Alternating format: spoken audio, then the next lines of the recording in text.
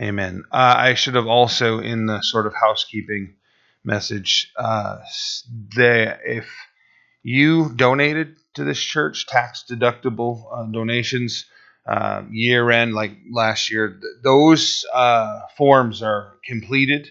Our treasurer has completed those, and those are out front in the entryway. A number of the others have already been mailed out. So if it's not out there and you don't get in the mail, let me know, and we'll make sure that you're squared away right away. 1 Peter chapter 3 is where we are this evening. I would love it if someone else was to teach this study tonight, because 1 Peter chapter 3 speaks to wives and about their submission. And, I'd rather not be the man that had to speak on this subject. But we'll talk about why that is the case, and what the Lord has to say here. So, beginning 1 Peter chapter 3, verse 1, it says, "Wives, likewise, be submissive to your own husbands." So the Lord is going to have a number of things to say here, but I just want to caution us as we approach this, ladies, in receiving this message, directly applicable to yourselves, men in hearing this message and thinking about those that are receiving it. There's a huge danger in taking the sinfulness of our culture and letting it warp what we hear in all regards.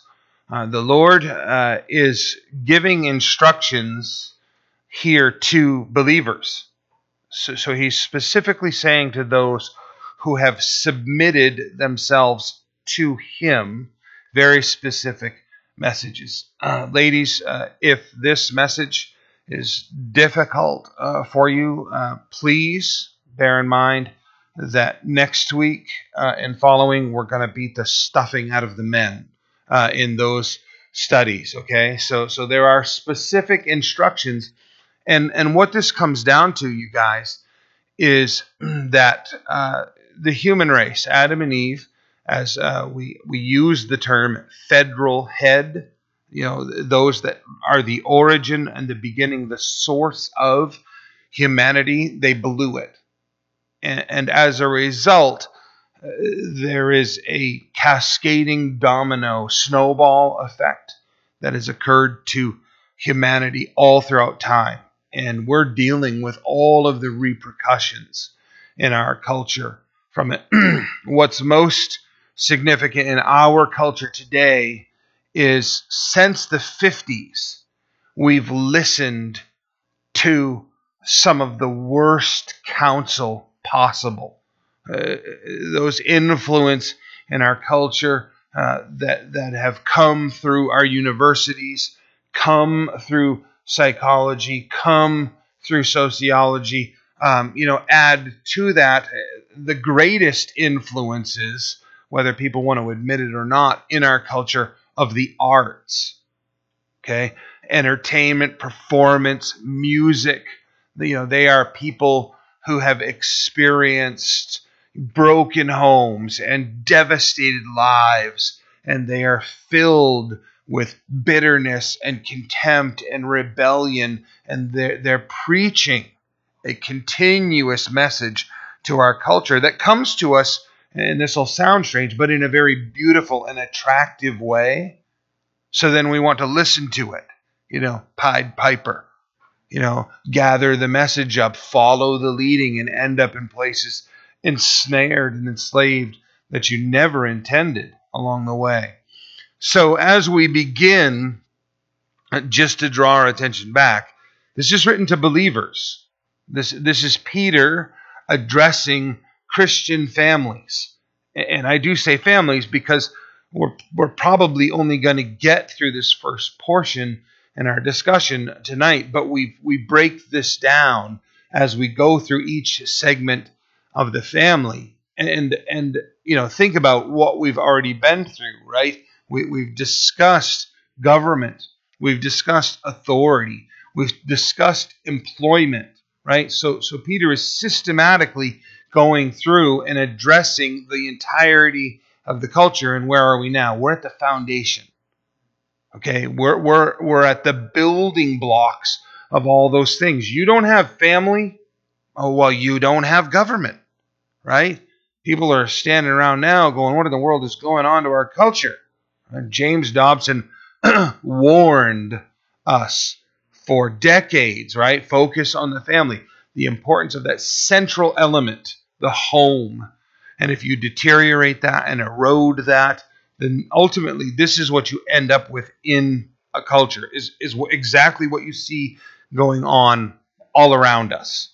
So as we address this, it's coming from the place of Christian wives and Christian husbands, and what is the command, what is the obedience, what is the role.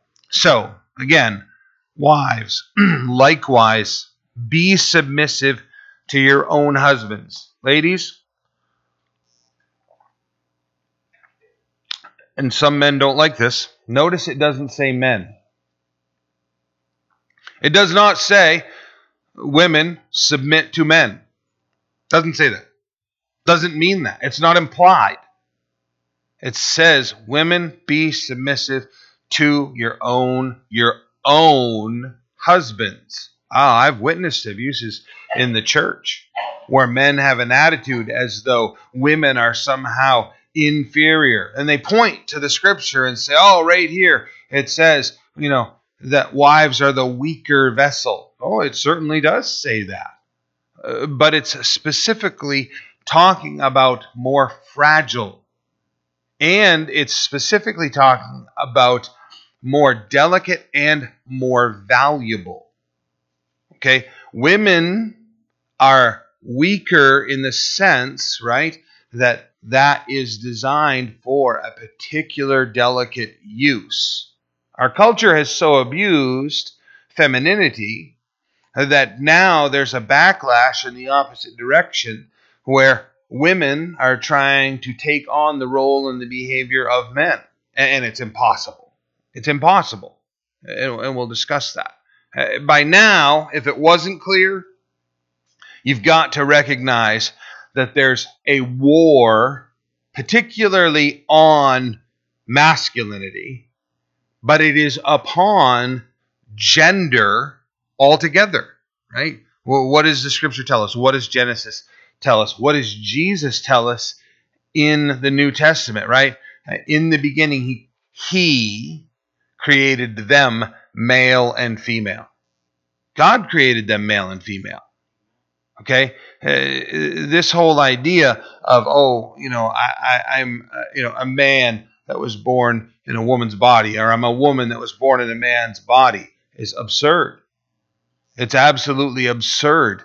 The thought process and the emotion, right, that is male is specifically supposed to be very different than the female.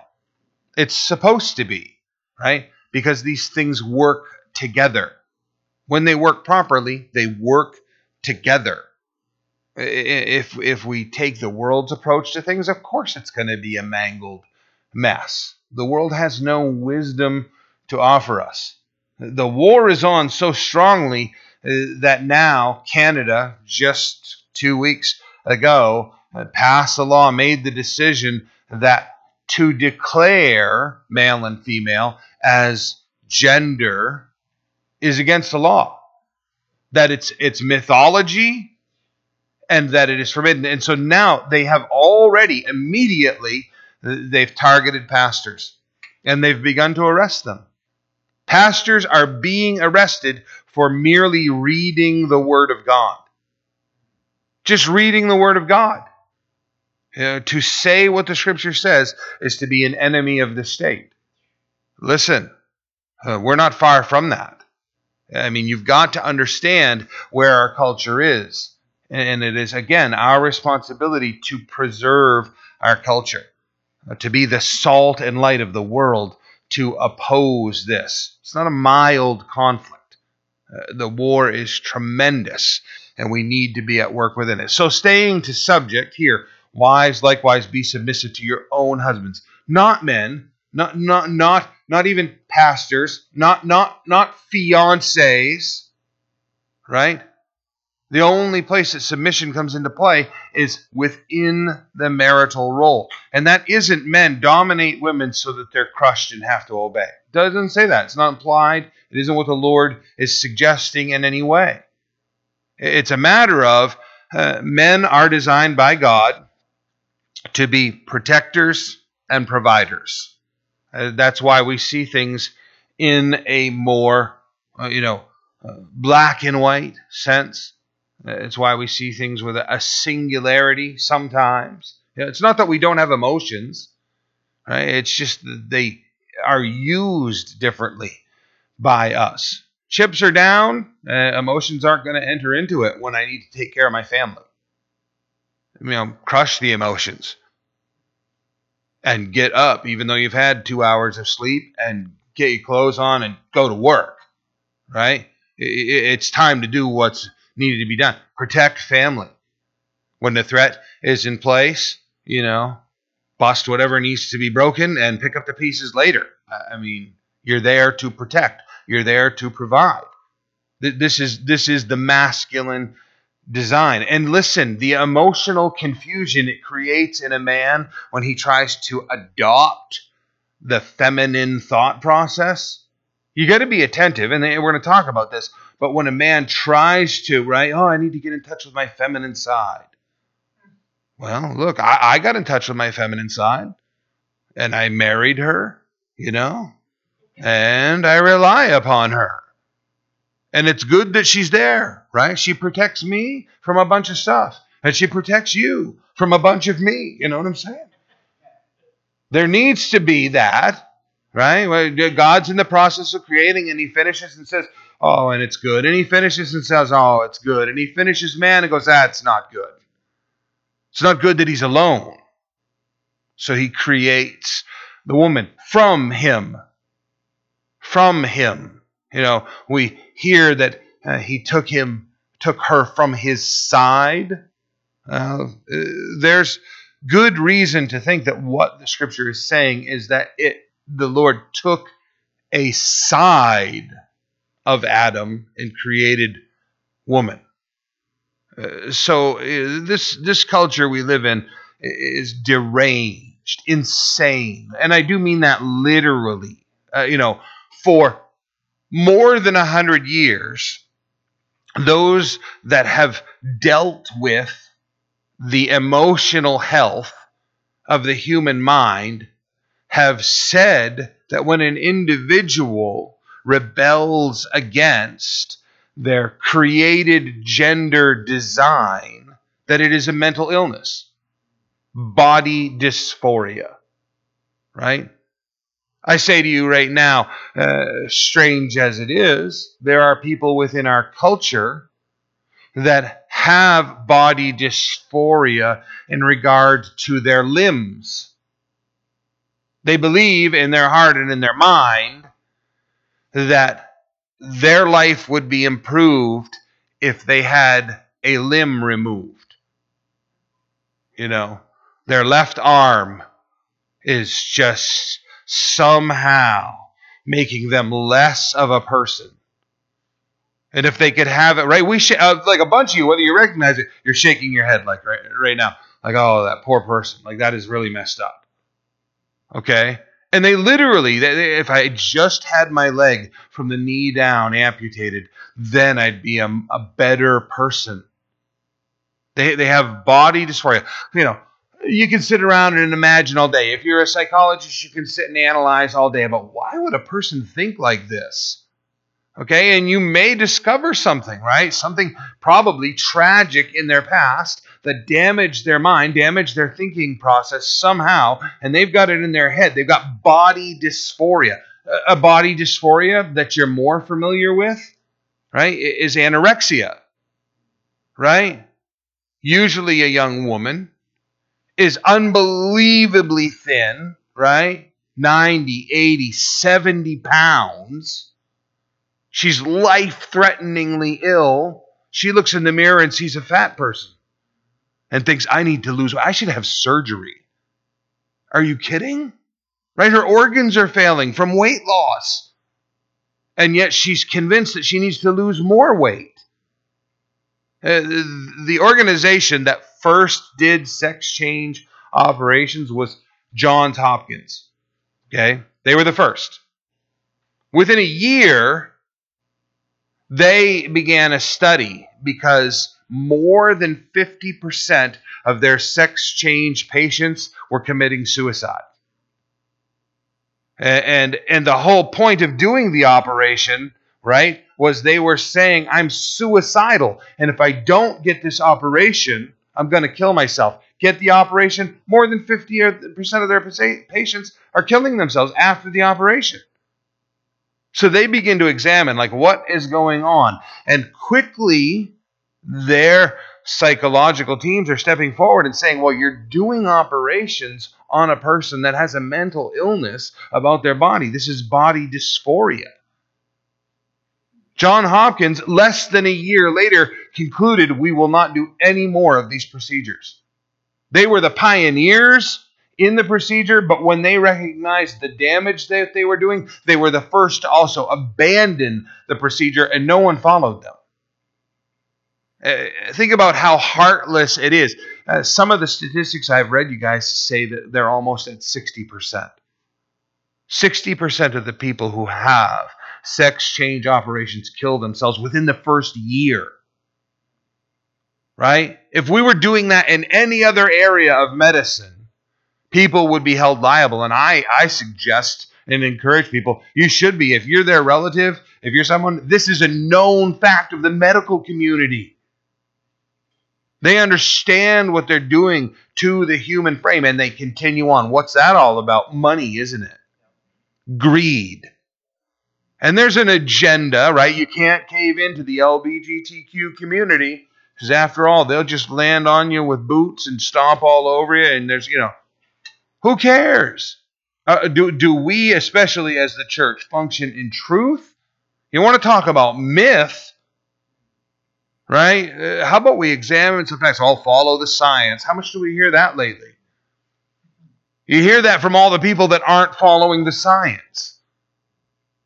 So here, this encouragement that is given, the rebellion to this comes from an incredibly ungodly world that hates gender because it was designed by God. The root of that, you guys, is demonic. It's demonic. To destroy God's creation, right? The origin of the human race was family. God wanted husband and wife. God wanted godly offspring. In fact, the prophets, speaking on behalf of the Lord, said that in the believers, it's the obligation of the believers, if possible, to offer him godly offspring.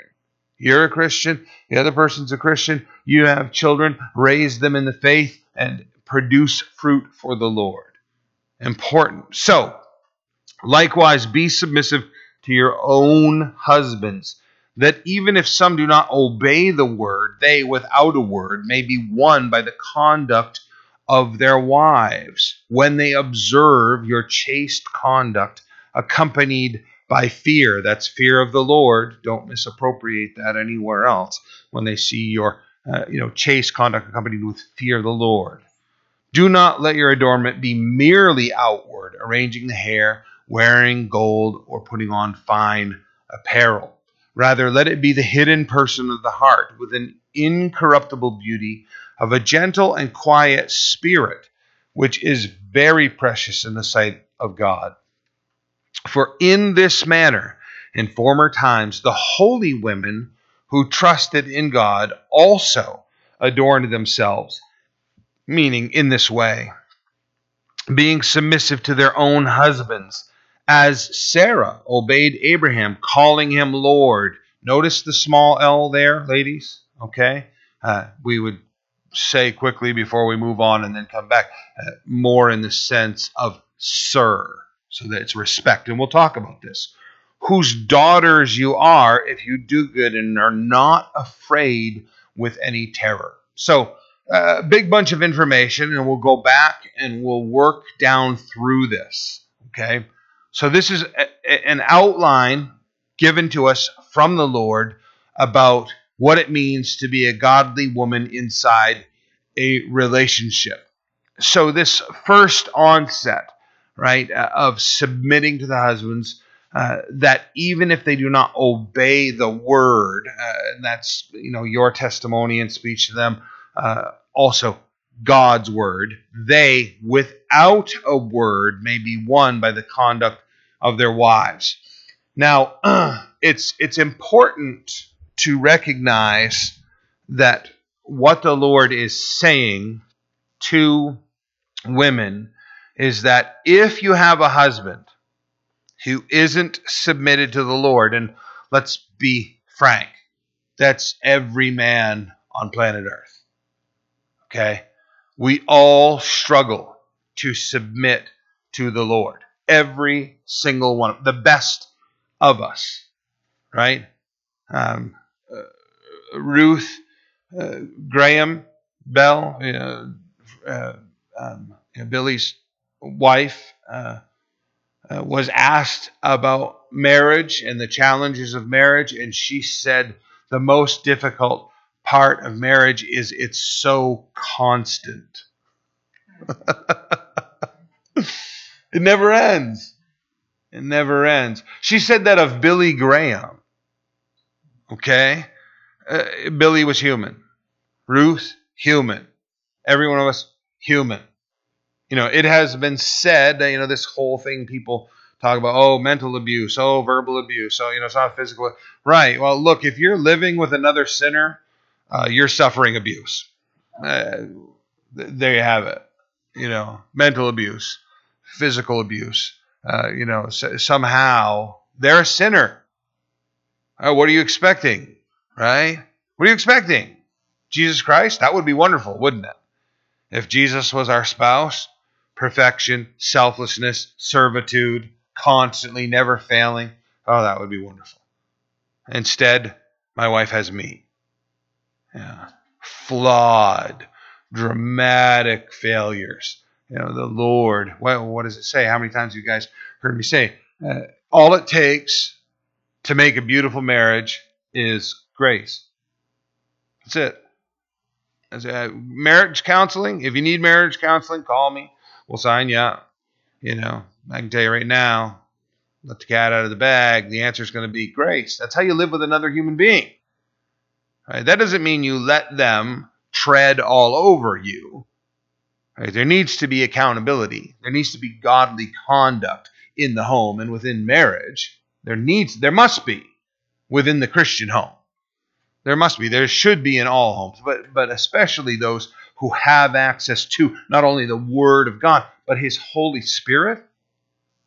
Right? If we're not going to try to live this way and follow the Lord, then we're rebelling against Him. That is what's going on in our life. So here, this encouragement given to wives, given to women, obeying them, that even if they don't obey the Word. This isn't, if they're abusing you, obey them, right? This is the sense that if you have someone, as a spouse who isn't obedient to God's word, and again, I say that's everybody, to some degree, others dramatically, some mildly. How are you going to win them over? You're going to do it through your proper conduct. Okay? How many times has it worked for you when you have failed miserably that somebody rubs your nose in it and you learn the lesson so well and begin to perform correctly? Probably zero, I would imagine. Probably 0 times where you've been a screw up on the job, in relationships, wherever in life, and somebody just drags you across the burning coals about it, embarrasses you and makes you eat your own words. Rarely does that cause us to say, wow, I really need to get my act together. I've listened to situations where, wives are, writing verses that he needs to hear, miserable failure. So husbands, love your wives as Christ loved the church. Put it in his sandwich, send it to work with him, find that on a really big plaque somewhere, put it in his gun cabinet, screw it to the back of the gun, what I'm saying? Just so that, when he goes to do the thing he enjoys, there it is in his face. Rarely, I would say never, but, well, I suppose it might work for somebody, but usually, what does that cause? That causes the flesh to well up, doesn't it? Usually. Really? Fighting words? You want to go? Okay, I'll find a plaque for you. You know what I'm saying? And off we go. That's generally how it goes. We retaliate. That never produces what the Lord wants. Here you have it from the Holy Spirit, given to us very directly, that the method is humility. He's not obeying the word. You obey the word. And you don't have to go into obeying the word by just sort of murmuring over your shoulder. I don't really want to, but what I'm going to do right here is obey the word, even though other people around here don't,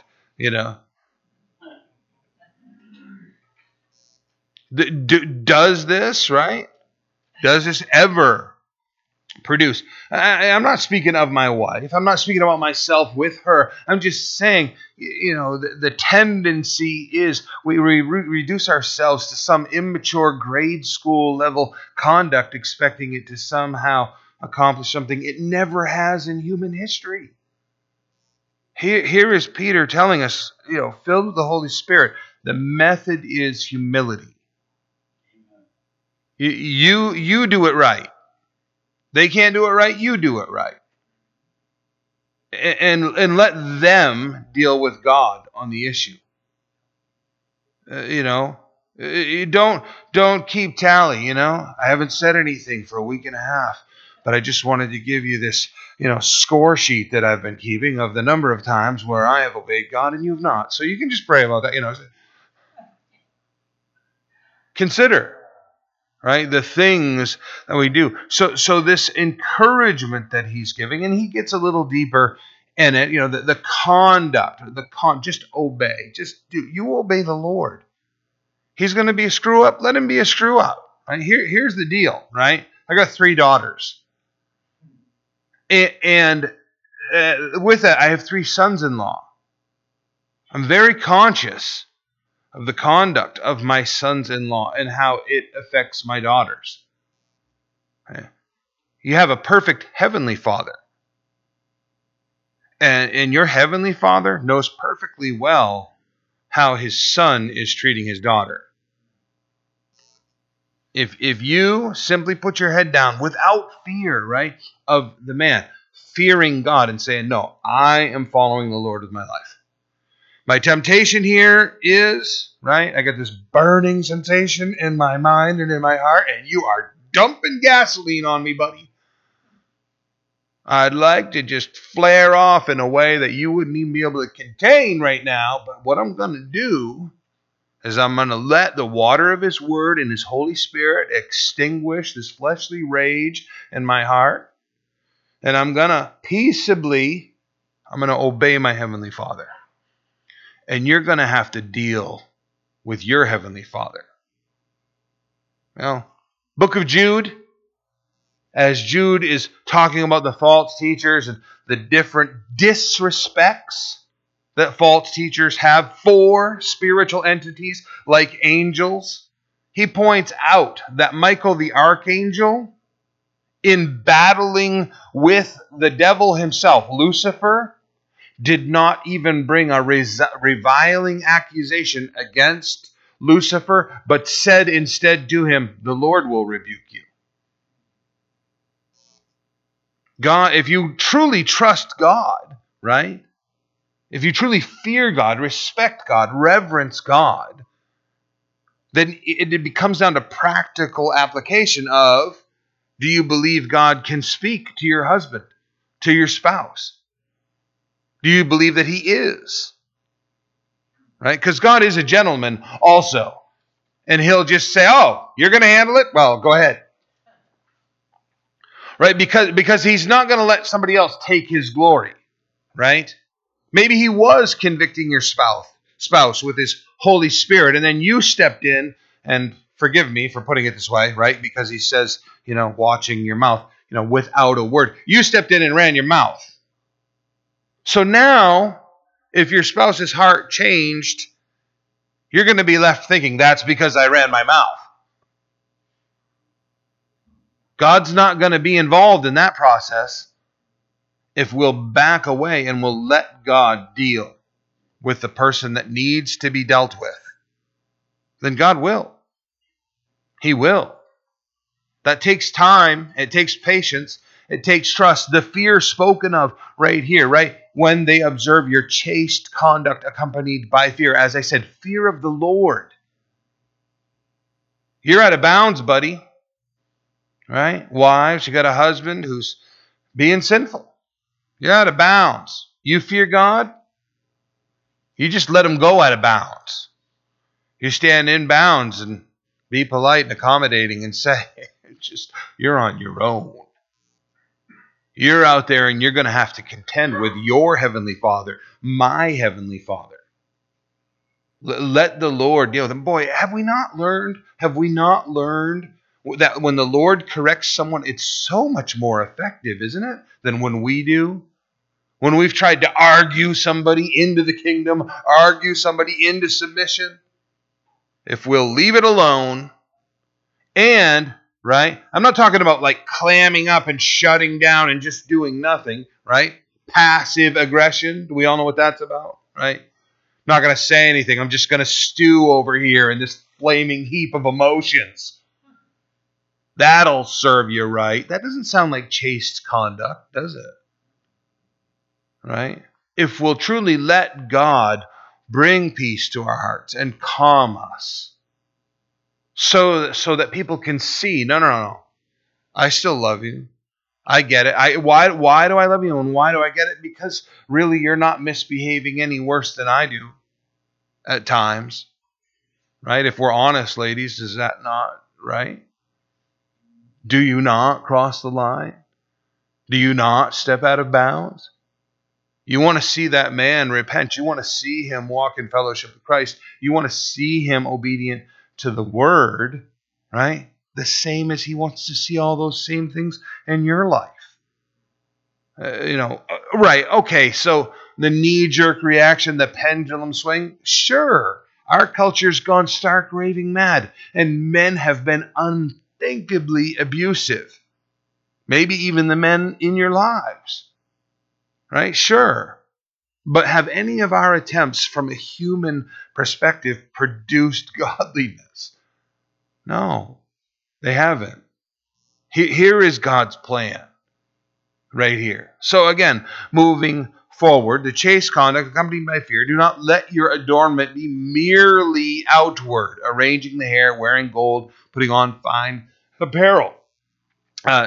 Peter is saying this to believers who are surrounded by these Roman Greek cultures and influences, where women went through great processes of gilding their hair, literally gold, stacking it up 1-2 feet tall, right?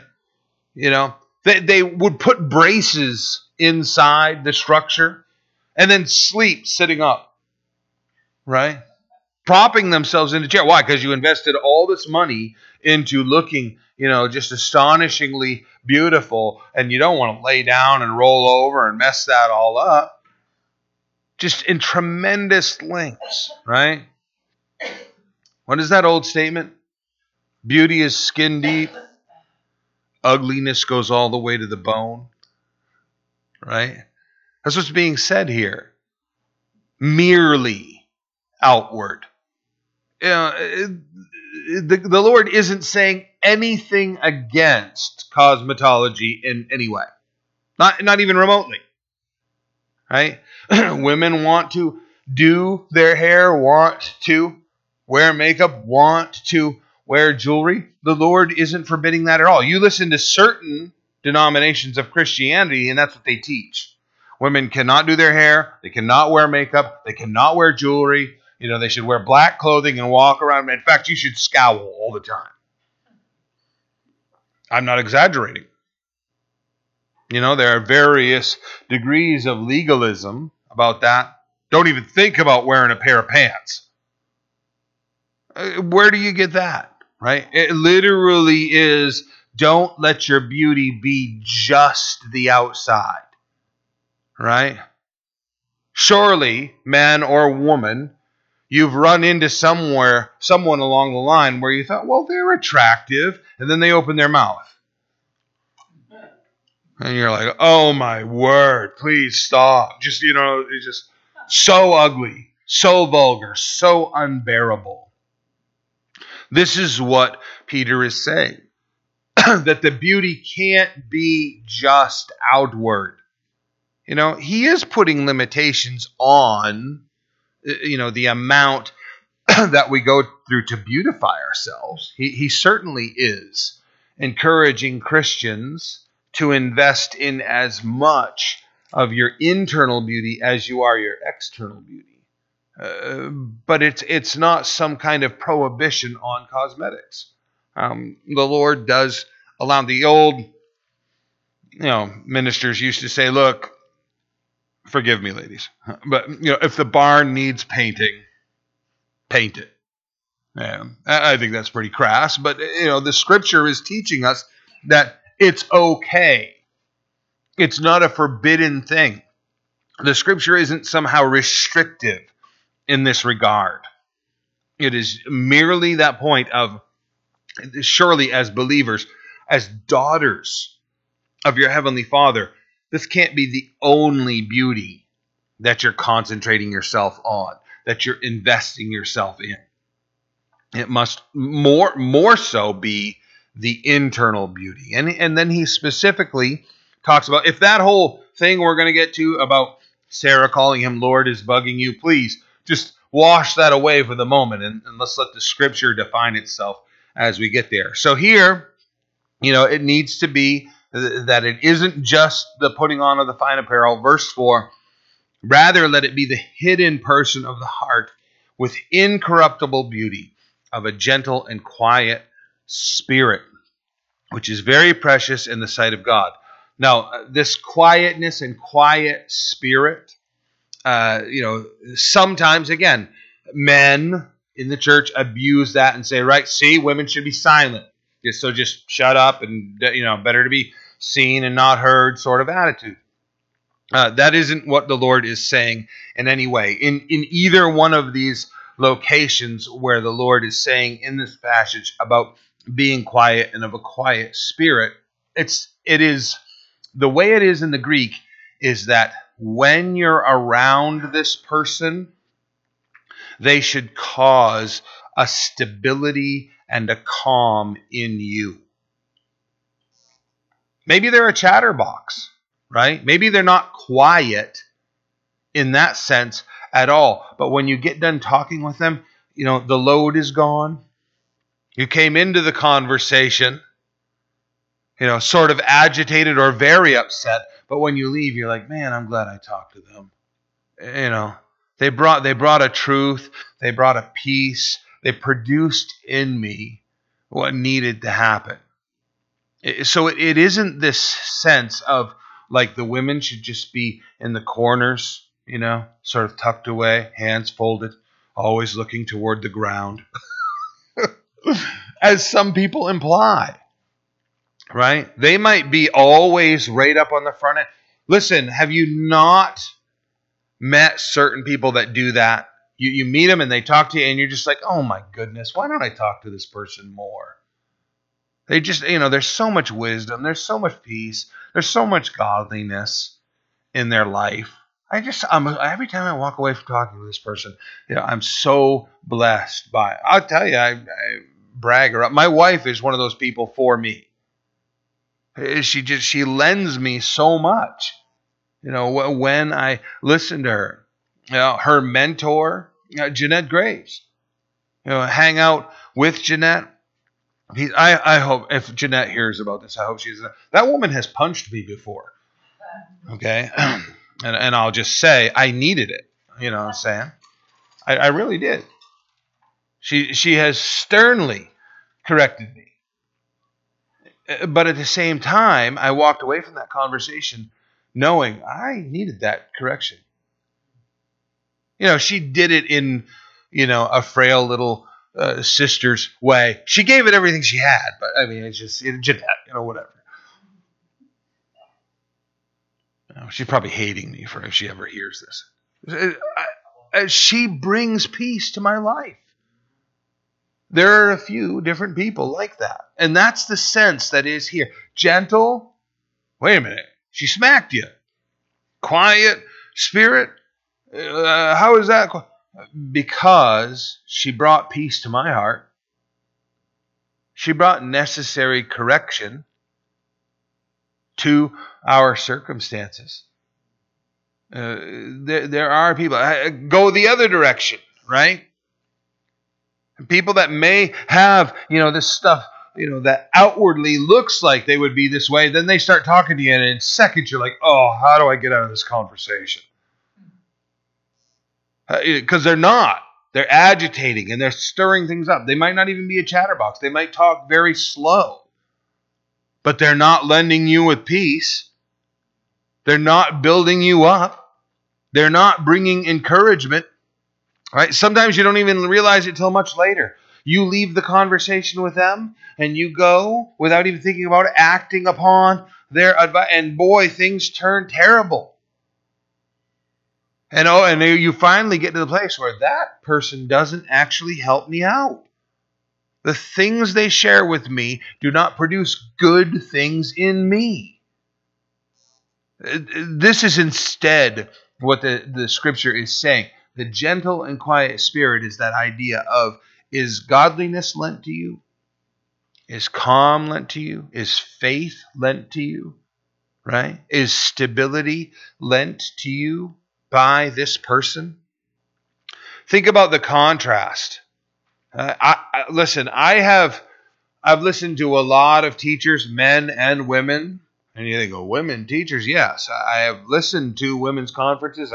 People have come and said, I've been listening to, Sister so-and-so. She does this whole, and okay, let me hear what she's got to say. I listen and I'm totally agitated by the time I get done listening. Not because I'm listening to a woman. Why? Because their doctrine's messed up. Because what they're doing and what they're teaching and what they're saying doesn't align with the Word of God nor the Holy Spirit. So this gentle and quiet spirit, right? Whether they're very keyed up person or whether they are very quiet and subdued, what it does, what it is, what it produces is calm, stability, gentleness, fulfillment. That needs to be who women are within the body of Christ, which is very precious in the sight of God. Godly women inside their marriage relationship, having a level head, providing for any who experience them that same stability that comes from the Lord. How valuable is that in our culture, you guys? Right? Women who found a great peace in their relationship with the Lord, and their relationship with their husband, and in their relationship with the church. How incredibly valuable, right?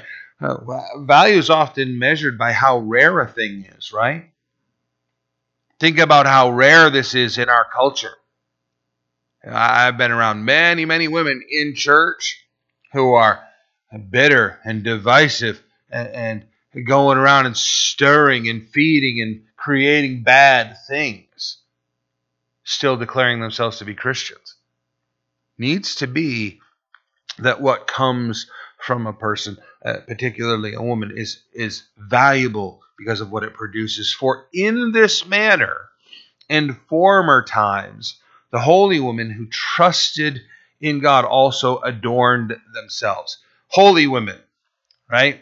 So that's the gal who, when you shut the lights off, she's got a slight glow about her, floats 4 or 5 inches off the ground everywhere she goes, You can hear sort of the classical angelic music playing all the time behind them. Just, no. No. Believers, holy women, those who have given themselves to Christ, that are surrendered to the Lord. And you can see it in their life and in their behavior. That's a holy woman. People act like, holiness, that's a special class of Christian. No, that's a Christian. The one who has surrendered themselves to the Lord, right? Flawed as they are, because they're all flawed, right? We'll get back to that point. Every single one of us, sinners saved by grace, right? So holiness, let's make sure we measure that according to the biblical standard. That thing I described earlier, the legalism of the holiness movement of no makeup, no cosmetology, no drab clothes. There are people who go, oh, see, that's holy. No, it's not. No, it's not. Right? It's interesting to me working with Pure Life Ministries. The people who come from those highly restrictive cultures, where you've got, everybody's dressed in the same clothes, black, and they so restrictive about, what day they go to church and what foods they will and will not eat, and they have this intense legalism about their lives. Many of the men in those settings are overwhelmed with pornography addiction and end up at Pure Life Ministries. Looking from the outside, you'd think, well, surely they're just so, pure. No, guess what? They are as sinful as the next person. And they live inside the same culture that you do, with all of the same influences. If all you've got is that outward appearance, the trappings, right? Here described as the plaiting of hair and the gold and the adornment. If that's all you've got and you're not submitted to Christ, the holiness is in the relationship with the Lord, not strictly speaking the outward appearance. In the past, the holy women of old, they functioned this way. They trusted in God, also adorned themselves, being submissive to their own husbands. This is how they did it, with quietness, gentleness, and incorruptible beauty. This is how they adorned themselves. This is how holy women adorned themselves, being submissive to their own husbands. Let's talk specifically about that submission for just a moment. We've just got a few minutes left, but this is the idea of headship.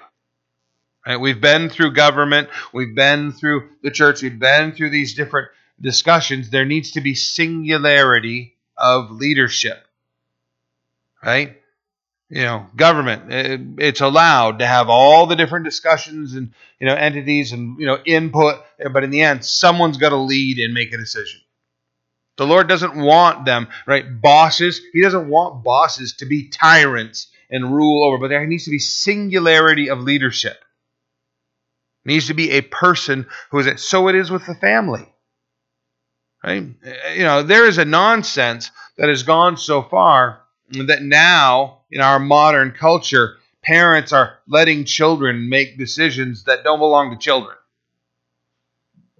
What they should watch, what they should experience, what they should do as a family. What do you think, Johnny? I mean, at what point would you go to the bank and talk to the bank about refinancing your home?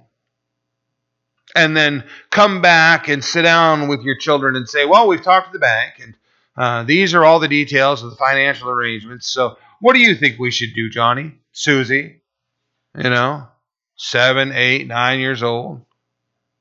I've listened to parents who are like, my kids don't like that, so we don't do that. My children, I have listened to parents say, yes, that church that we're going to is a terrible church and they teach horrible things, but that's where my kids want to go.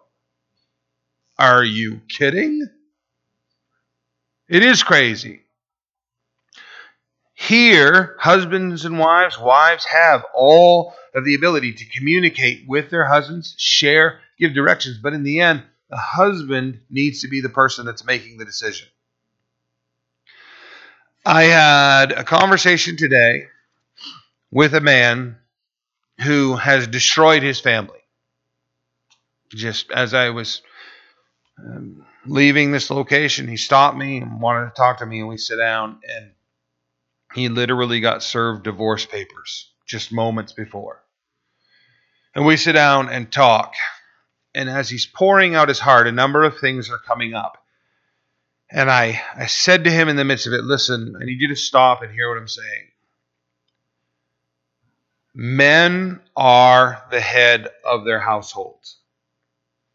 Right? They are. There's nothing you can do to change that. Nothing. Oh, well, you don't know my wife. She's extremely dominant and she this and that. That doesn't matter. This is a God-given position and it can never change. As much as we've talked about gender roles never changing, you can't alter those no matter what. You can't change the role of a man in his household. All right? Well, my wife pushed and this is where we ended up. And you let her push. Well, I tried to resist and that just ended up in fighting. Well, that's because you let it end up in fighting. The illustration? If you're sitting at the railroad track intersection and you see the trains coming, and as it arrives, here comes the caboose. And the caboose, as the last car goes by, and you watch all these train cars go by. And then here comes the engine on the other end. You don't conclude that is going to be the most powerful caboose I have ever seen. Because the power that is moving that whole thing is still the engine, even though it's in the wrong place. It's still the power. Many husbands I have spoken to, the deterioration comes and they say, well, she was just so headstrong. And then you let this happen. Yes, maybe she was. Did you ever find a way to seek the Lord about how to appeal to this person in such a way that they would listen to you, that they would communicate with you? What you're going to see as we examine wives here, and then we examine husbands in our next study is, and here's the deal. I'll put it together better when we have the next study, is that women need to know, they need to know all the time that they are loved. That's the bottom line. And you guys, does everybody know what a sieve is? Right? A strainer, right? Pour the spaghetti in the top, all the water runs out the bottom. That's a sieve of sorts, right? That's what women are. Pour every ounce of love you have and energy into convincing them that you love them, and just watch, because a moment later, bone dry. Tell them you love them beyond compare. Do everything you can for them. The next morning, something you don't even understand happens, and they go, I don't know if you even love me. For real? Everything I did, right? Ladies, whether they'll sit next to you right now and admit it or not, what men need, right? I think all you women, like, you gave me the sort of smirk and the agreement, like I can see on each one of your expressions, that you agree with that concept, okay? You don't have to raise your hand and admit anything right now, and you can come to me and correct me afterwards. I'm willing to experience whatever insight you may have. If you understand that, right, that you need to constantly be right, because one moment he's telling you and convincing you by doing the things that show you, and the next moment he does something that causes you to absolutely doubt every single word he's ever said. Right? It drains right out of you. You got to constantly be, the flow needs to never stop, men. Right? We have that attitude like, what? I topped this thing off. What? How does it drain out? Right? You've heard that old thing, the old farmer driving down the road in the pickup truck. The wife's sitting across from him against the window, silently rumbling along. All at once she turns and says, you know, when we first met one another, when we would ride around in your pickup truck, we sit right next to one another. You remember that? And he just looks over and says, I haven't moved.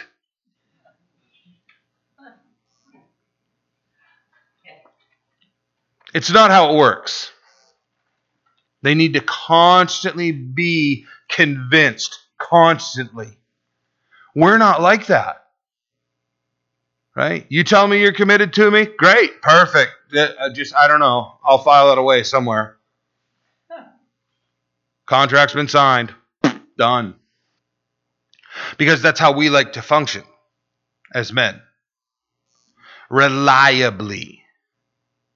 Now we've found the secret of men's greatest needs. To be trusted and believed in.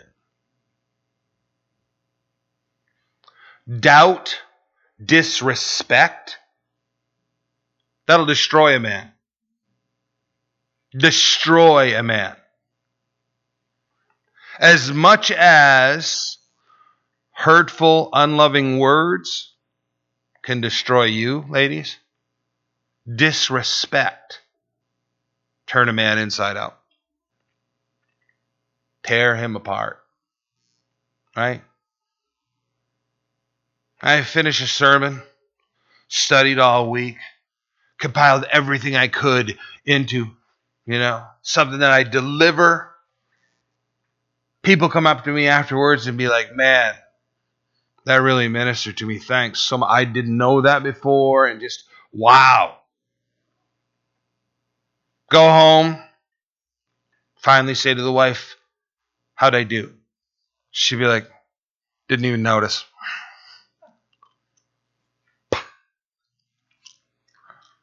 We're that fragile. We are that fragile. Wish we weren't, right, guys? Wish we weren't. Here's the nature. Here's the nature. This is the core of the issue. Submission, ladies, is saying you believe in the man. That's saying you will follow him. Right? And here's the thing, right? She doesn't get loved, so now she's not going to submit. She doesn't submit, so now you're not going to love. Cyclical destruction. You want it to stop? Do your part. Stop trying to convince the other person to do their part. You're never going to change them. You're never going to change them. God has changed every single human being that has ever submitted to him. No human being has ever changed another human being. It doesn't happen. It doesn't happen.